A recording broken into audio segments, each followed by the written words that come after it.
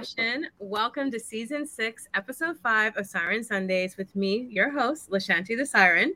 We are going to be focused on speaking with researchers, scientists, and practitioners of all things environmental science and all things conservation.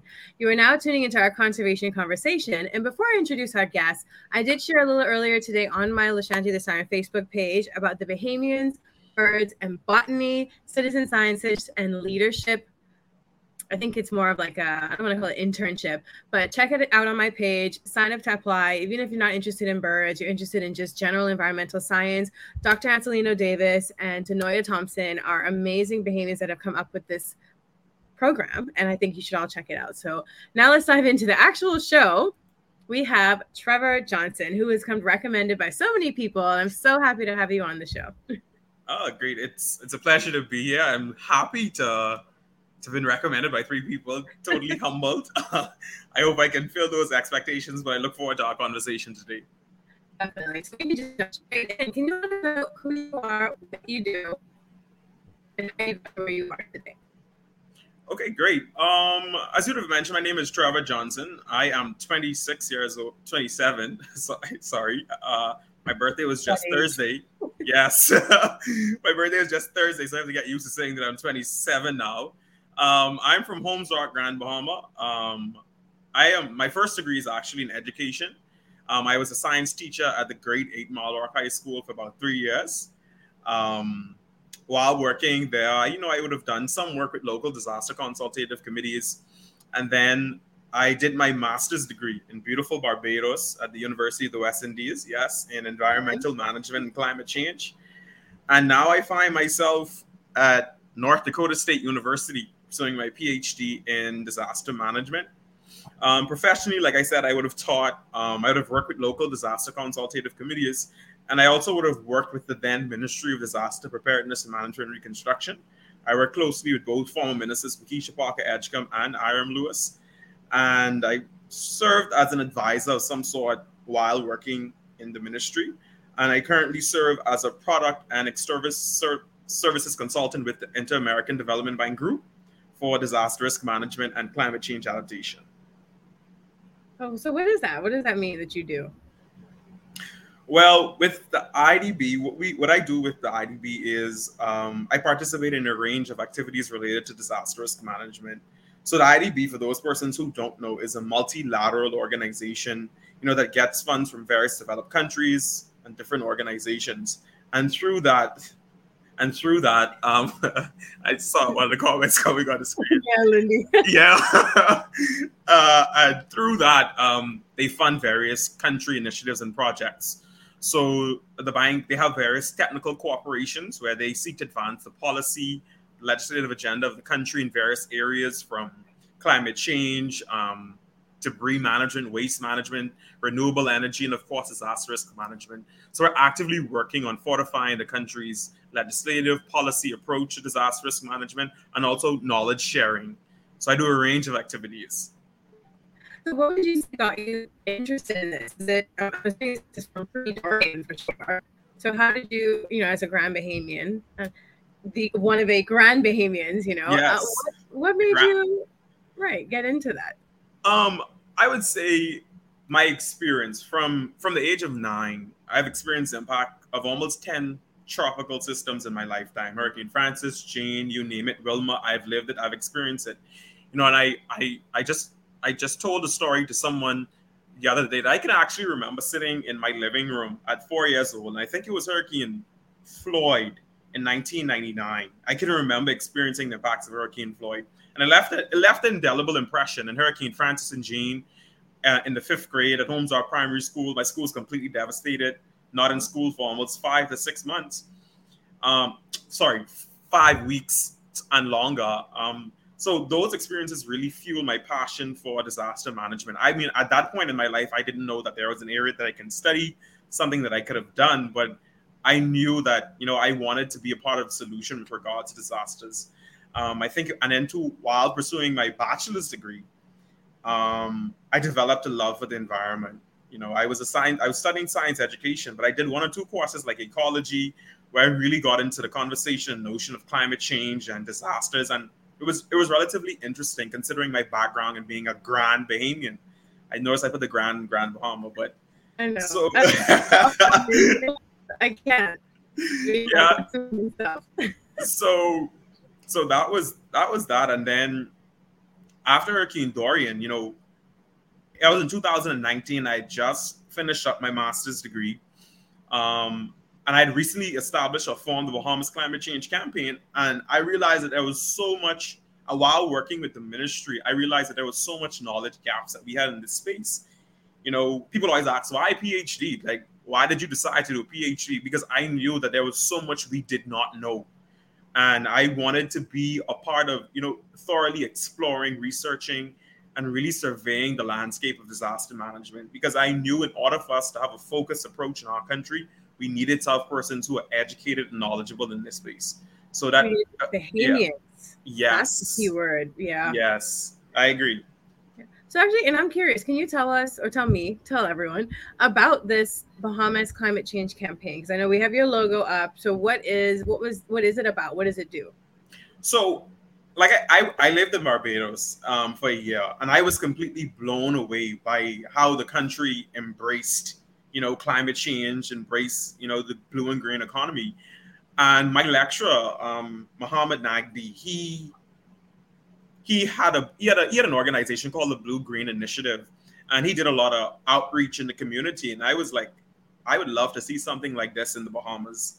And as soon as I submitted my thesis, I went on. I started the Bahamas Climate Change Campaign, which is an organization that sought to raise awareness, to the lay Bahamian about the impacts of climate change. So through that organization, I would have spoken to numerous platforms about climate change, its impacts, and what it means to the Bahamas, from the Rotary clubs to Rotaract clubs to primary schools. I just spoke to a group of fifth graders about 2-3 months ago. Yeah, so I'm not as engaged as I would like to be because I'm doing a PhD, but Yeah. I still, whenever the opportunity comes, I like to do outreach. I like to, let Bahamians know that, climate change is real, it's here, and it's happening now.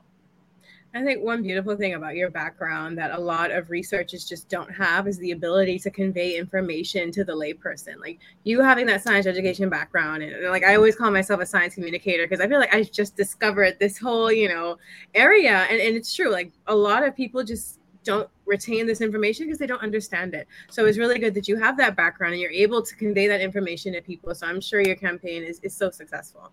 Yes, thank you so much. Yeah, and so I know we have a quick question from a viewer. What does climate change mean for the Bahamas? Like, how would you best answer that? Climate change is a very, very deep and vexing problem, especially for any small island developing state. Yeah. When we talk about climate change, we're not talking about shifts in weather patterns. So, for example, it rains heavy today, and then tomorrow it rains heavy again, and then rains heavy again the other day. We can't be so quick to jump and say that's climate change. But climate change is, when we see those long-term shifts in weather patterns. And I'd give you an example of something that's concerning to me as a climate change specialist and also a disaster management researcher. The fact that between 2015 to 2019, we've experienced the impacts of some 4 to 5 Category 5 hurricanes. Hurricanes Matthew, Dorian, Irma, Maria, and Joaquin. Mm-hmm. That is concerning. I would have done research dating as far back as the Great Bahamas hurricanes. I think of as 1900. It was a Great Bahama hurricane during that period. And when we look from then to now, we've never seen a period where we've experienced so many Category 5 hurricanes, and it's really mind blowing when we look at it from that perspective. Mm-hmm. And what climate change is telling us is that we may not necessarily see, or there's no data to support at this moment, that we will see more strong, meaning we would see increase in frequency of stronger hurricanes. But what the data is telling us is that we are most definitely going to see stronger hurricanes. So Hurricane Dorian, I do not believe was an aberration or something that was unique to what the Bahamas can see in the future. But I think Hurricane Dorian matches our future outlook, our reality. And we can expect to see storms of that nature. And when we think of, a lot of times the climate change, you only tend to think about stronger hurricanes, but there's so many other impacts from sea level rise, and considering the fact that the Bahamas is a relatively low-lying country, ocean acidification, rising temperatures in an economy driven by tourism. Bahamians come to the Bahamas for sun, sand, and sea, not health, sand, and sea. So we have to be careful. We have to be very careful. And these temperatures, I was in Nassau. Let me tell you, I was in Nassau for about 4 weeks. And what? it was the temperature. It was unbelievable. Mm-hmm. The temperature of how hot it was unbelievable. And these are some of the impacts of climate change, the things that we don't think about. We don't think about how that's going to impact our tourism product. Mm-hmm. As a matter of fact, I would have read the Caribbean Tourism Organization report, I think about 2 to 3 years ago, and tourists are now complaining about the heat in the Caribbean. Get out. They are complaining about how hot it's becoming. And while, yes, they may be leaving, colder climates to come to the Bahamas, they still want to be comfortable and not necessarily feel like they're going to have a heat stroke. But these are the realities of climate change. So when we think about the impacts of climate change, we're talking about impacts to almost every socioeconomic sector, from tourism to agriculture to education. I did my thesis on the impacts of hurricanes and climate change on the education sector. That's a sector that we don't think about in terms of loss in teaching days. Luckily, the research tells us that children are resilient, but that does not mean that this is not an area of concern. So we can expect to see continued impacts in so many socioeconomic sectors. And it sounds like a sad story of something unbelievable, but it is the reality. I tell people, look at countries like Kiribati, Vanuatu, Tuvalu. They're already experiencing the impacts of rising sea levels. And the question is,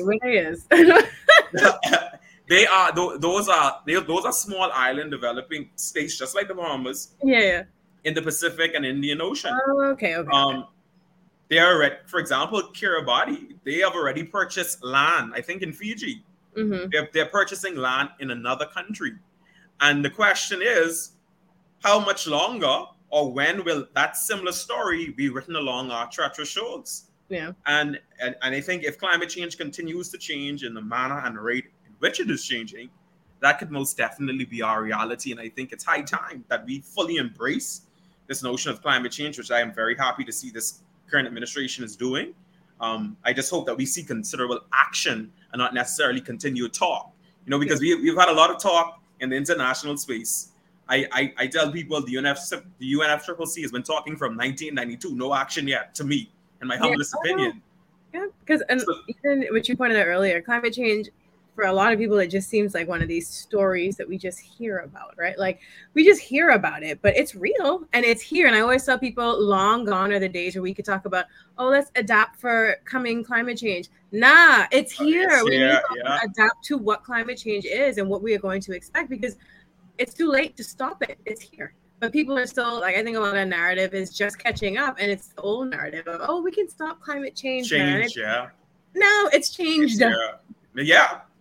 It's the reality of our warming world now. It's no longer, what if it's here now. Yeah. And I feel what I've noticed a lot about this space is we do a lot of talking. We talk a lot, we send a lot of powerful messages, but we're not seeing action.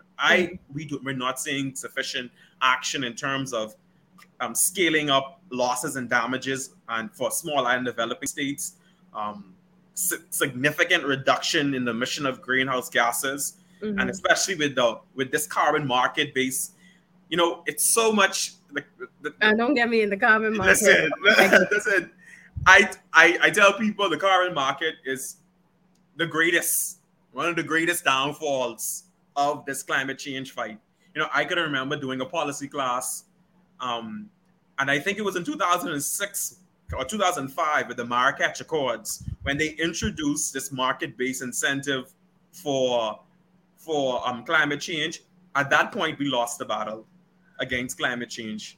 And because countries are now finding ways to not necessarily reduce emission because they're participating in this market-based economy. And that's why small island developing states, we have to be very careful in terms of how we take hold and what we try to do with this carbon market, so that it doesn't prove almost hypocritical in us voicing for climate action. Listen to me. Offsets, carbon offset, any offsetting, I am a firm believer that it don't work. But we have we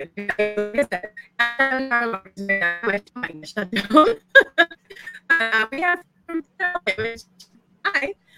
What are actual achievable solutions to better equip the country for the onslaught of climate change?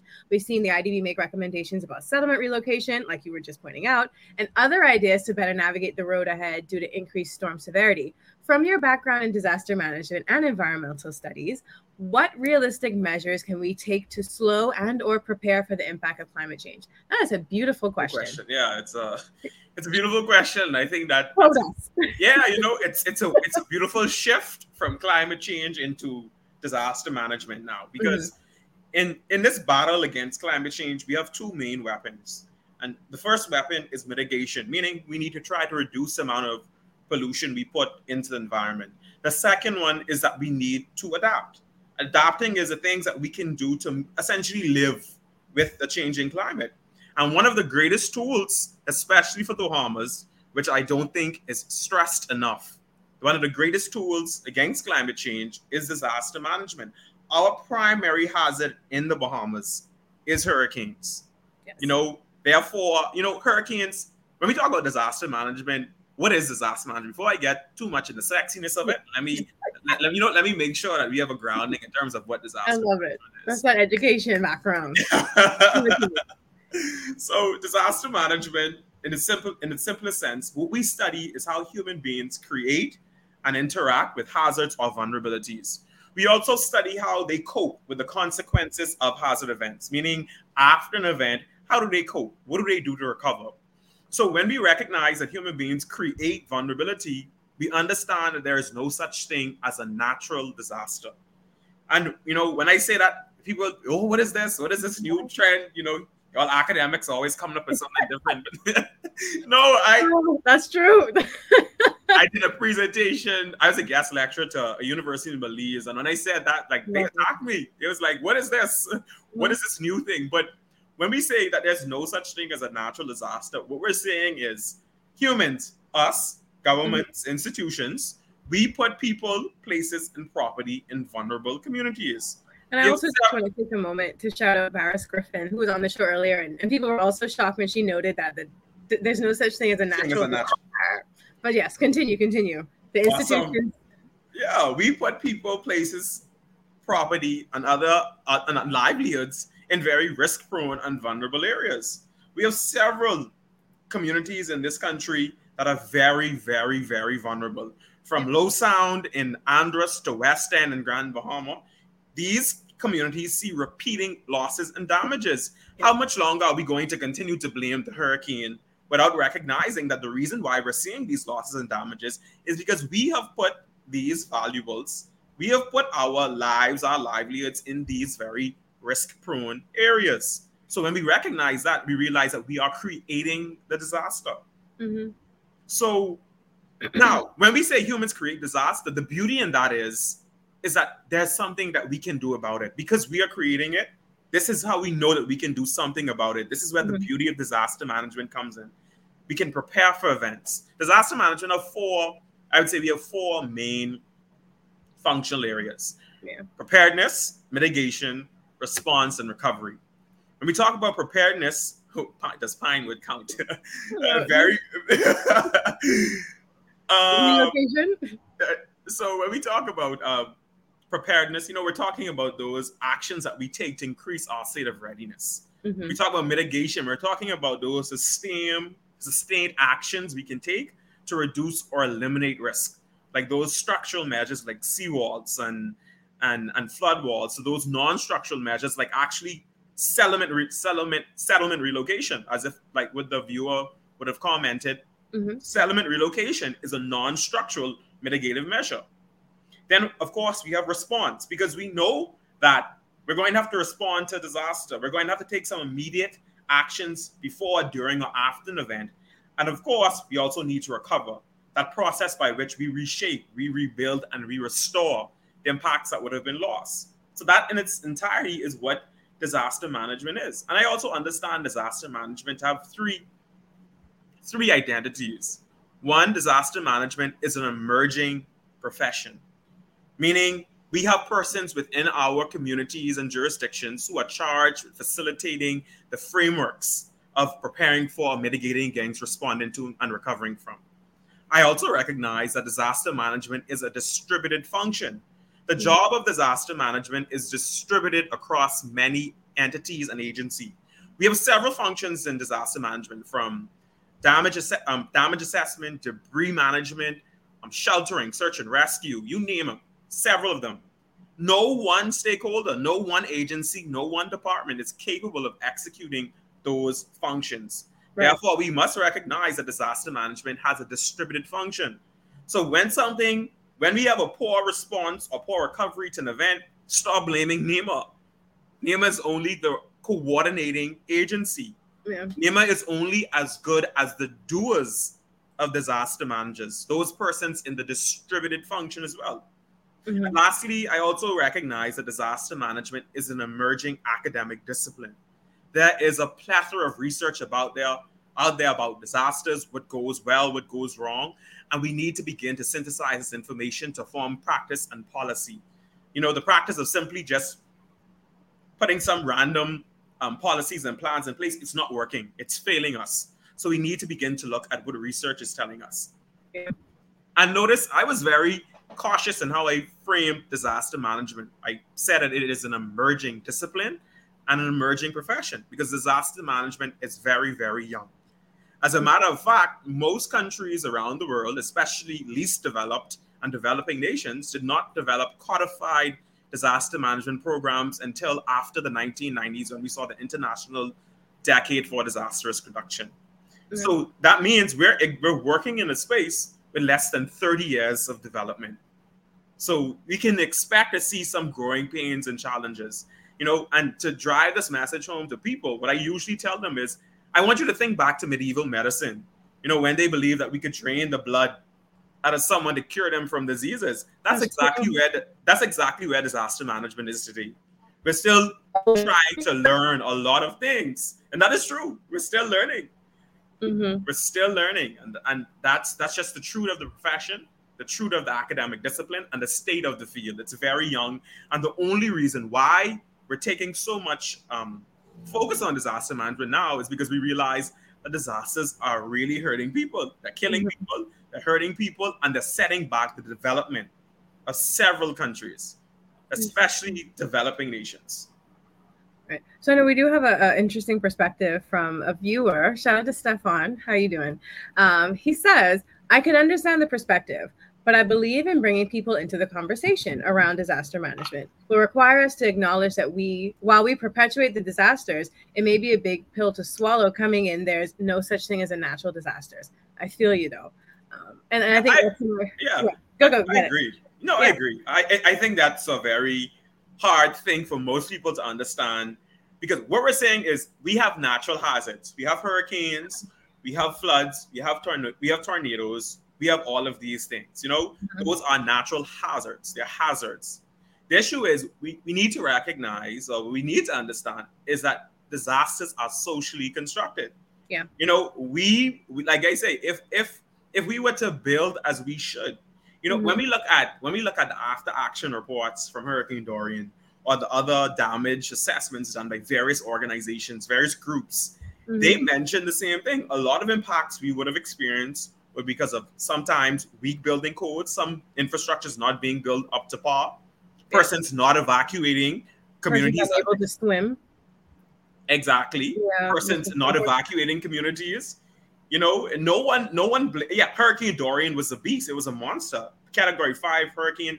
I'm not saying that, that if a Category 5 hurricane comes to the Bahamas, we should expect no losses and damages. That's not practical to understand. But what we're saying is we can see a great reduction in our losses and damages that mm-hmm. may not necessarily need to escalate to a disaster. And to drive this message home, I want to give people the scenario of two countries. In 2010, a 7.1 earthquake, I believe, struck Port-au-Prince, Haiti, killed 250,000 people. 2 years ago, the earthquake of a same magnitude impacted a town in California. One person was injured. The same hazard. It's the same hazard. Yeah. Speed of onset, same duration, same forewarning, but completely different outcomes. Yeah. And it's simply because our vulnerabilities, and a lot of our vulnerabilities are associated with choices that our institutions, governments, and even us as individuals and households, we have made. Yeah. So, and I almost want to go back a bit to the question that we got earlier from Theodore Elliott. So, what are the actual achievable solutions that we as a country can achieve? And I know the first thing that I think about, that I preached for long before even Dorian, is Bahamians. Over 90% of our population can't swim, and just the ability to be able to tread water and swim, that I feel like is an achievable solution to reduce loss in Yeah. storms, right? And I don't know if you are there other things that you can maybe, from your point of view, that you think is an achievable solution that the country should look forward in doing, instead of passing these policies or signing on to all of these different international agreements. Like, what as a country can we do to begin really reducing the magnitude of disasters? Because like you said, it's impossible to completely have no disaster. Disasters, How yeah. can we manage this disaster in a way that it reduces the loss of life and the loss of like the way of life? Because schools shut down, like you said, for 5 weeks because of a hazard. How can we talk to me? That's a beautiful question. I think there's so many things that we can do that's simple. One, for example, and it goes back to we need, and as much as this may sound not necessarily at the fundamental, at the grassroots level for the average man, what the average man can do. But as a country, we need to shift our focus in how we view disasters and disaster management. What we need to see we need to see legislation in this country that really takes a whole, a comprehensive disaster management. Not only preparing to respond, but also how do we how do we fund mitigation? We know our vulnerabilities in this country. We know which communities are low lying. We know what options we need. So when we talk about acting on climate change now and adapting, is how do we finance these mitigative measures? How do we plan for recovery? Bahamians are suffering in the post-disaster context, post-Hurricane Dorian. We are languishing, largely because we have not done a lot of the footwork before, what should have been done. Yeah. The issues that we're seeing in Abaco with housing recovery should not be the case, because these issues have been repeated from the 2004 earthquakes in India. The same issues. Like, we know that after disaster, we're going to see a loss of in infrastructure. We're going to see gaps in the housing market. So why when we create policies, we're only offering assistance to individuals and households? Why are we leaving out renters? Yes, I understand we don't have an abundance of money, but we need to be cautious of the decisions that we make on day one and be ready to deal with the consequences later on. So, and all of these things can be addressed through simply housing recovery, planning for recovery. The issues that we're seeing with debris management, these things could have been resolved with a debris management plan. These things exist. This is not something that's fake or something fantastical that I'm making up. These are things that we need to begin to do. We need to begin to build capacity in our country in this space. We need to actually see persons who are educated in disaster management working in disaster management institutions. When we build schools, it's not rocket science, When we build schools, we put teachers. When we build hospitals, we put nurses and doctors. When we establish disaster management institutions, why are we putting persons from so many different disciplines to work in that space? And that is not an issue just in the Bahamas, but it's around the world. Oh yeah, I was gonna say, even just when you find around the world, in the Bahamas, wherever, you find that the ministers or the directors or the people responsible for certain agencies have no formal training in these agencies and in this discipline. But you got my comment section popping right now, and Stefan echoes with, right, I agree 100%. From my line of work in citizen engagement, it feels like you're saying your existence in trying to meet your needs is the cause of disasters. You shouldn't have built your home there. In reality, people are just trying to survive. We know you're not literally saying that, because, we're not. Yeah. But it's how it can be taken from people just wrapping their mind around it. The approach around how we communicate to the wider public, because we need everyone to act, will be key. And I agree. I think we're not communicating that properly, just from the educated people to the people who are in rural areas. Lindy always says,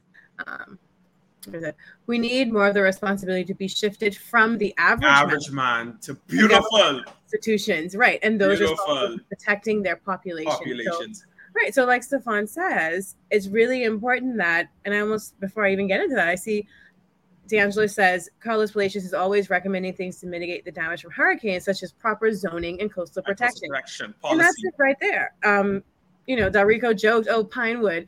We know Pinewood is going to flood every time it rains, every time a storm happens. So why has nothing been done yet to prevent that, mitigate that, stop the loss of valuables from these people who live there?" And again, I agree with Stefan. I think a lot of times the narrative can come across as it's your fault for choosing to live in Pinewood. Yeah.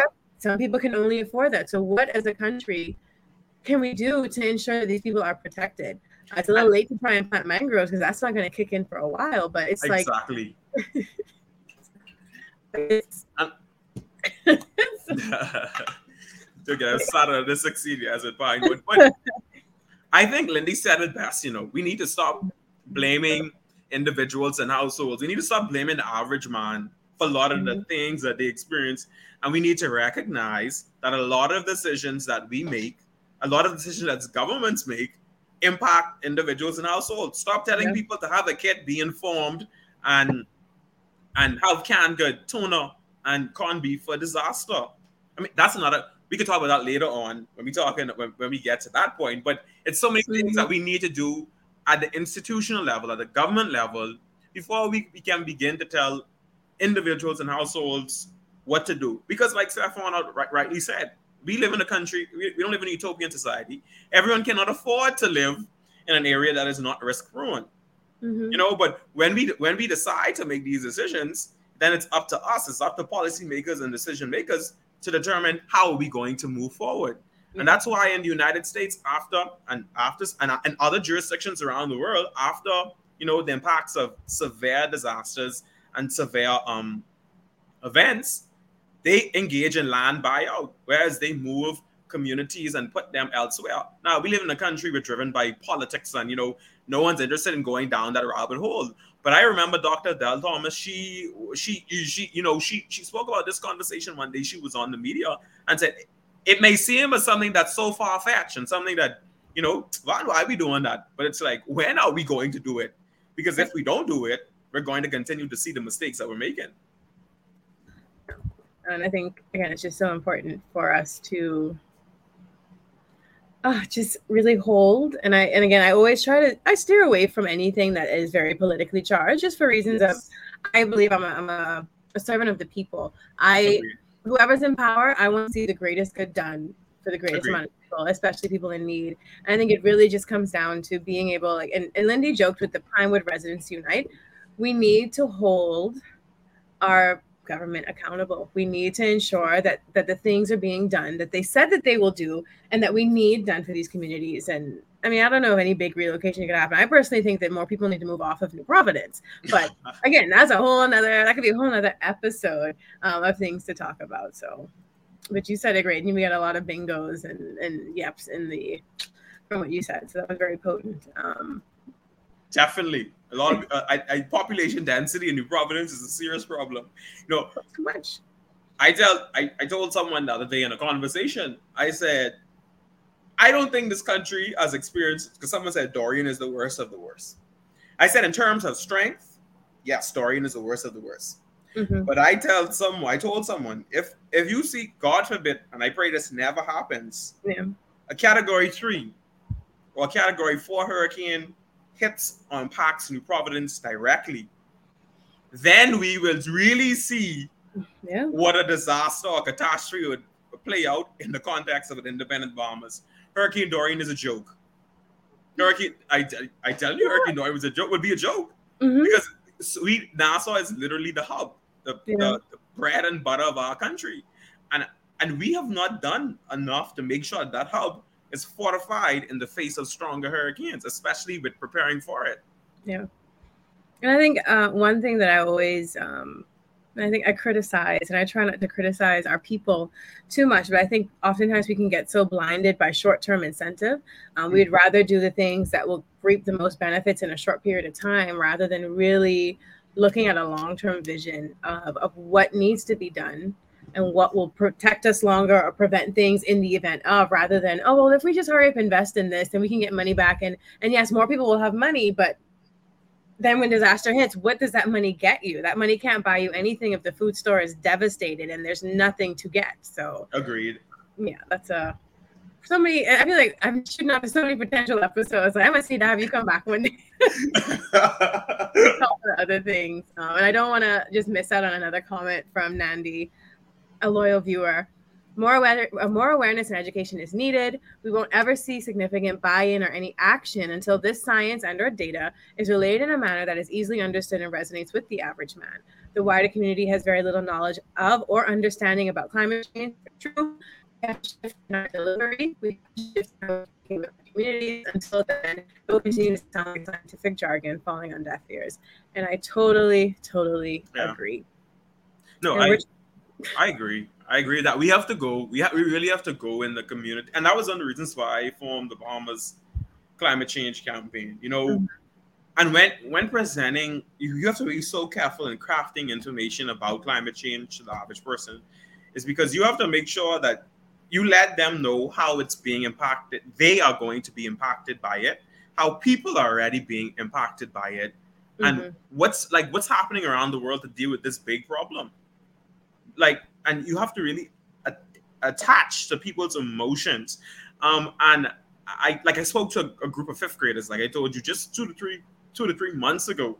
And I was blown by the fact that they were concerned after this conversation about climate change. They were literally concerned about climate change and how it's going to impact us.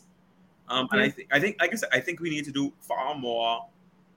In order for us to see any agency, in order for us to see significant change, the fundamental step is education and awareness. For sure. In order for people to change their behavior, they must thoroughly understand, what the issue is. I think we can benefit with a really massive climate change awareness program in this country, and not putting on ZNS for 2 minutes. What is climate change? What is that? What is this? Not that. Like, meaningfully going into the communities and spreading the gospel. And climate change is not no good news, but spreading the information about climate change, what it is, how you're going to be impacted. And I think governments are a bit hesitant about that, because then a lot of expectations come onto them. I was just, man, you take the words of the crossword. Like, who is this going to be? Again, because if the government says anything, there always going to be an expectation of y'all telling us about this problem. So what's y'all's solution? Versus like how you started your campaign, it'll purely come from this. I'm a Bahamian. This is my campaign. I'm trying to educate and aware, and things like that is so important. And I hope to see you continue to do that forever, because we need that, and we need the children. And I always hate to hear the kids are scared and concerned, right? Because I remember being a young child, being scared and concerned, and that's what really, things like that is what obviously got us into this type of field. But it needs to come from a place where you said giving them agency and almost empowering them to know that you are the change makers of the future. We're giving you this information because from now you need to start thinking about these things. So when you decide to build your house, if you make that money to do that, build it and do things in a way that are going to, one, prevent disaster, but also benefit the country long term. So I think, so much. Yeah. I agree.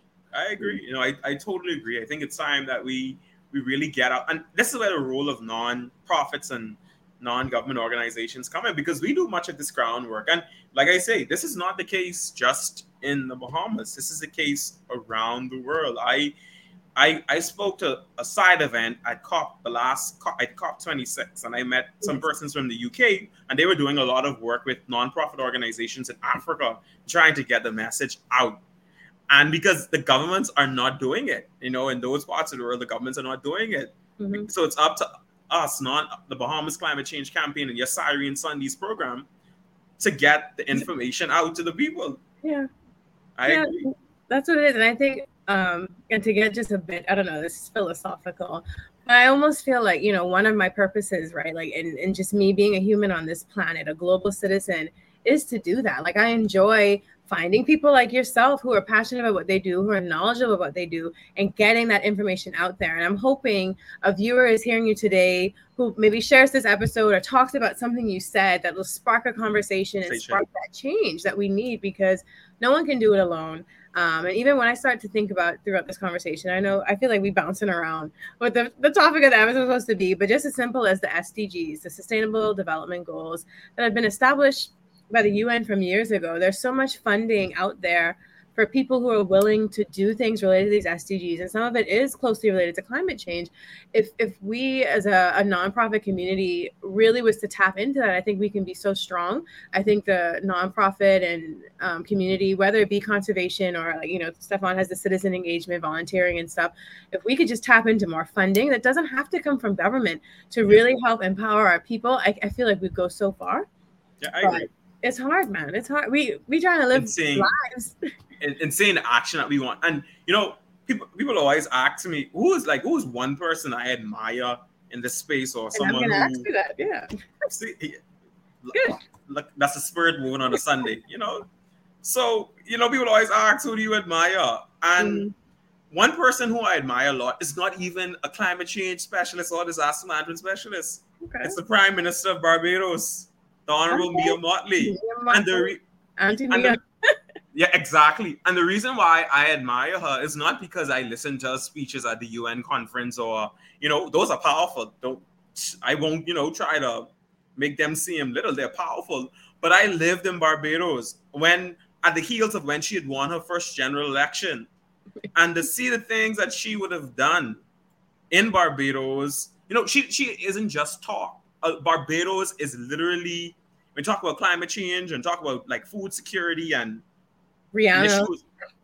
You got that right. When you talk about issues like that, they had a program, for example, Barbados called Roof to Reef, meaning how do we get the water that from inland to get onshore to to reduce the flooding issues, the issues that they were seeing. Like they were actually acting on climate change.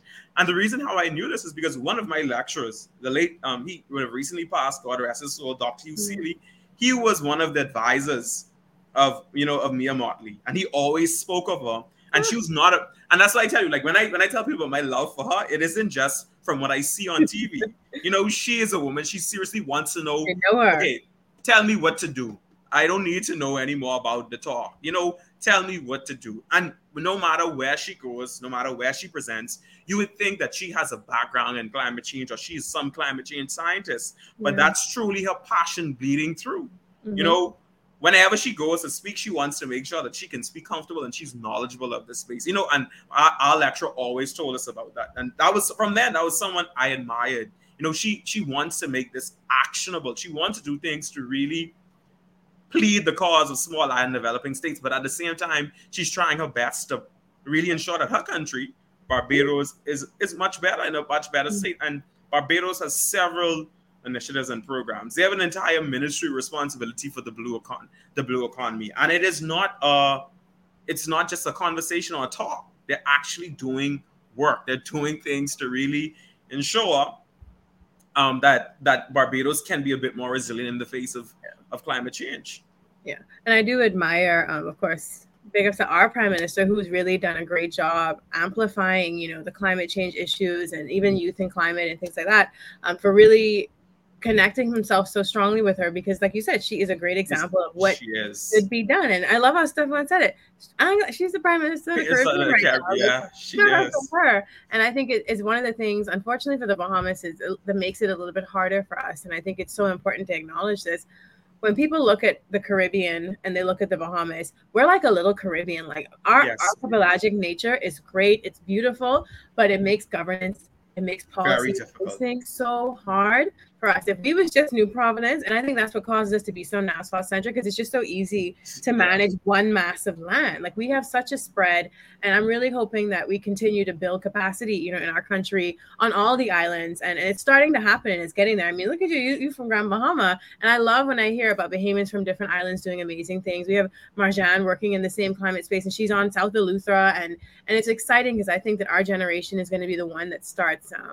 Because I always like to say the ocean doesn't separate us. It's what connects our country and connects our islands. I think our generation is really starting to bring in that connection. And I'm so excited for the future of this country, because I feel like we have the youths behind us, but really I see a change coming. And I'm so optimistic and so hopeful. I agree. I am so happy with the I guess the placement of climate change currently for our government. Like it's something that we needed from a very, very, very, very long time ago. Yeah. You know, I'm so happy to see that we're talking about it. We're making policies. We're trying to strengthen and you know and deal with the issues in this space and advocate on behalf of small island developing states. Yeah. And I'm happy. I'm so grateful that we're doing that because the time we should have been doing it 10 years ago. It's happening now, and you know, better late than never. Exactly. You know? and we're looking forward to how we're going to continue to grow and mature in our advocacy for climate change. Yeah, I'm looking forward to it. And I do just want to throw out, because I mentioned this on my little pre-show Instagram thing, disasterology. You call yourself a disasterologist, and I had never heard that term until I did a little background research on you. And so just, you're doing a PhD in this stuff, and I always like to inspire any viewers, whether they're able to pursue a formal degree or not. What is disasterology, and how can someone get involved with this work that you're doing, that people in this field are doing right now? Well, disasterology, it's not really like a, if you go to dictionary, you won't find this term. I on my resume, I do not have, I'm a disasterologist. But what it was actually coined by another person, Lindy, yes. Another disaster management researcher by the name of Samantha Montano. She actually created a book, and it's actually right here. The crazy thing, and I recommend reading this. It's Disasterology: Dispatch from the Front Lines of the Climate Crisis. It's a beautiful book that talks about disasters, disaster management, and climate change. And she considers herself a disasterologist, and it was sexy to me. So now I'm a disasterologist. So studying disasterology, but it's essentially just someone. Disasterologist is someone who studies about disaster management and disasters. I encourage people who are interested in this space. One, it's on the book, so it's a word. That said, I agree. It's definitely a word.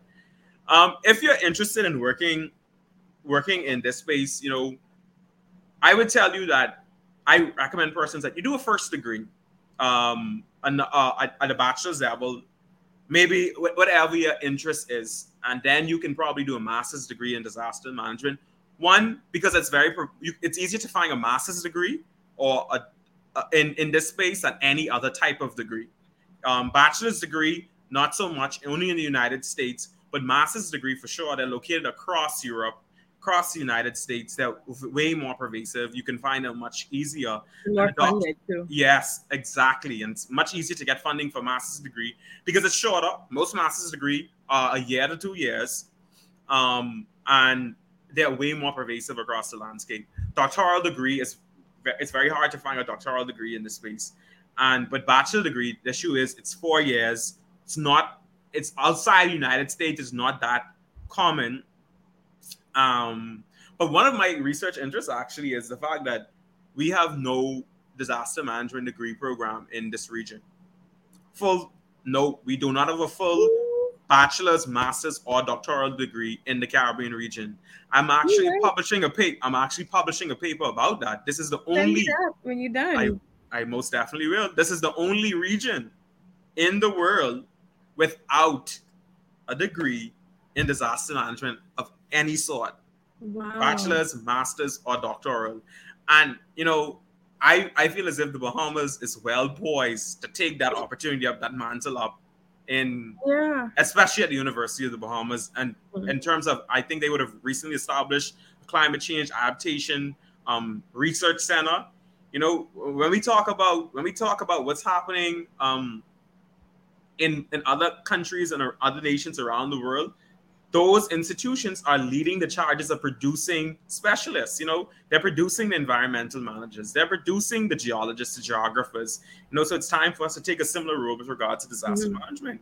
Unfortunately, like for example, if anybody wants to connect with me personally, I recommend you can email me, but I really emailing. Like I have enough emailing from school and work, but I recommend if you want to reach me, you want to get to me very quickly, you can search up on Instagram or on Facebook, and I will engage in a conversation with anyone. I like to talk, as you can see from this, and I think with this space too, it's more so individualistic in terms of guidance because it isn't a very like matured field. It's going to be different because you may have someone who is interested in doing a bachelor's degree in disaster management, and they're going to get completely different advice from someone who's coming to me with a first degree already and want to do a master's. And someone wanting to do a doctoral degree is even going to get completely different advice in terms of what to do. Persons already working in this space, I will recommend, if you're looking for certification, like the International Association of Emergency Managers, they have a CEM certificate and also an associate emergency manager certificate and the likes. You need to have a bachelor's for those? Yeah, you do. Okay. And I always recommend people, because I always like to try to encourage both routes, right? Like you don't always have to go and get a bachelor's, because I just understand that some people are not school people. I survived school. I did well in school, but I don't like school. But I will recommend that people go to UB. UB has a really good quality education, and right now it's free. So go get your 4-year degree from UB. It may take you a little longer, whether you work or part-time, full-time, and then you'll be so surprised how even if you just do biochemistry, geography, any basic degree, well, not let me call it basic, any foundational degree, you'll be so surprised how you can navigate into different fields, especially something like disaster management. And that's advice I usually like to give people. Like you said it beautifully. That first area, get a first fundamental degree before you want to specialize in another area. Because what you're going to realize with something like disaster management, even environmental management, you have people like the great Lindy Bow on this conversation. They'll tell you that on this show soon. Don't mind. They'll tell you that when you're doing things like this, like disaster management, I never in a million years imagined that my education degree is helping me today. When I did my master's degree at UE, I couldn't believe that that my background in education allows me to play a significant role in this space through climate change awareness and outreach. These are things that we don't think about, and that's why I always recommend a first degree. Yeah. But what I would love to see for our region is for a development of a master's degree at first in this space, so that we can really begin to meet the capacity, the gaps, the needs that we're seeing.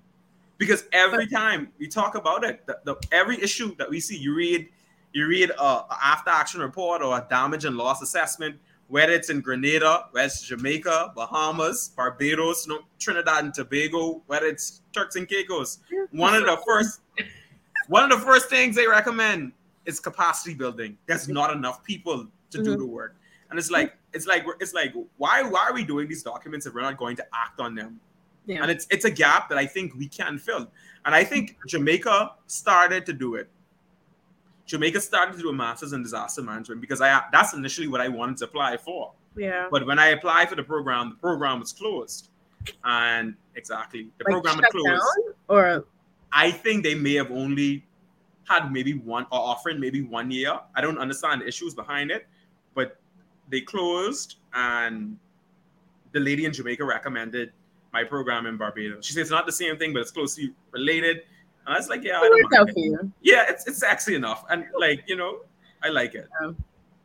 I think with also another beautiful message that comes out of just like your story is the fact that you have an education background. We have so many teachers, and I know so many of them personally, who are very fatigued in this career, right? And it's never too late. And I always tell people, it's never too late to switch careers.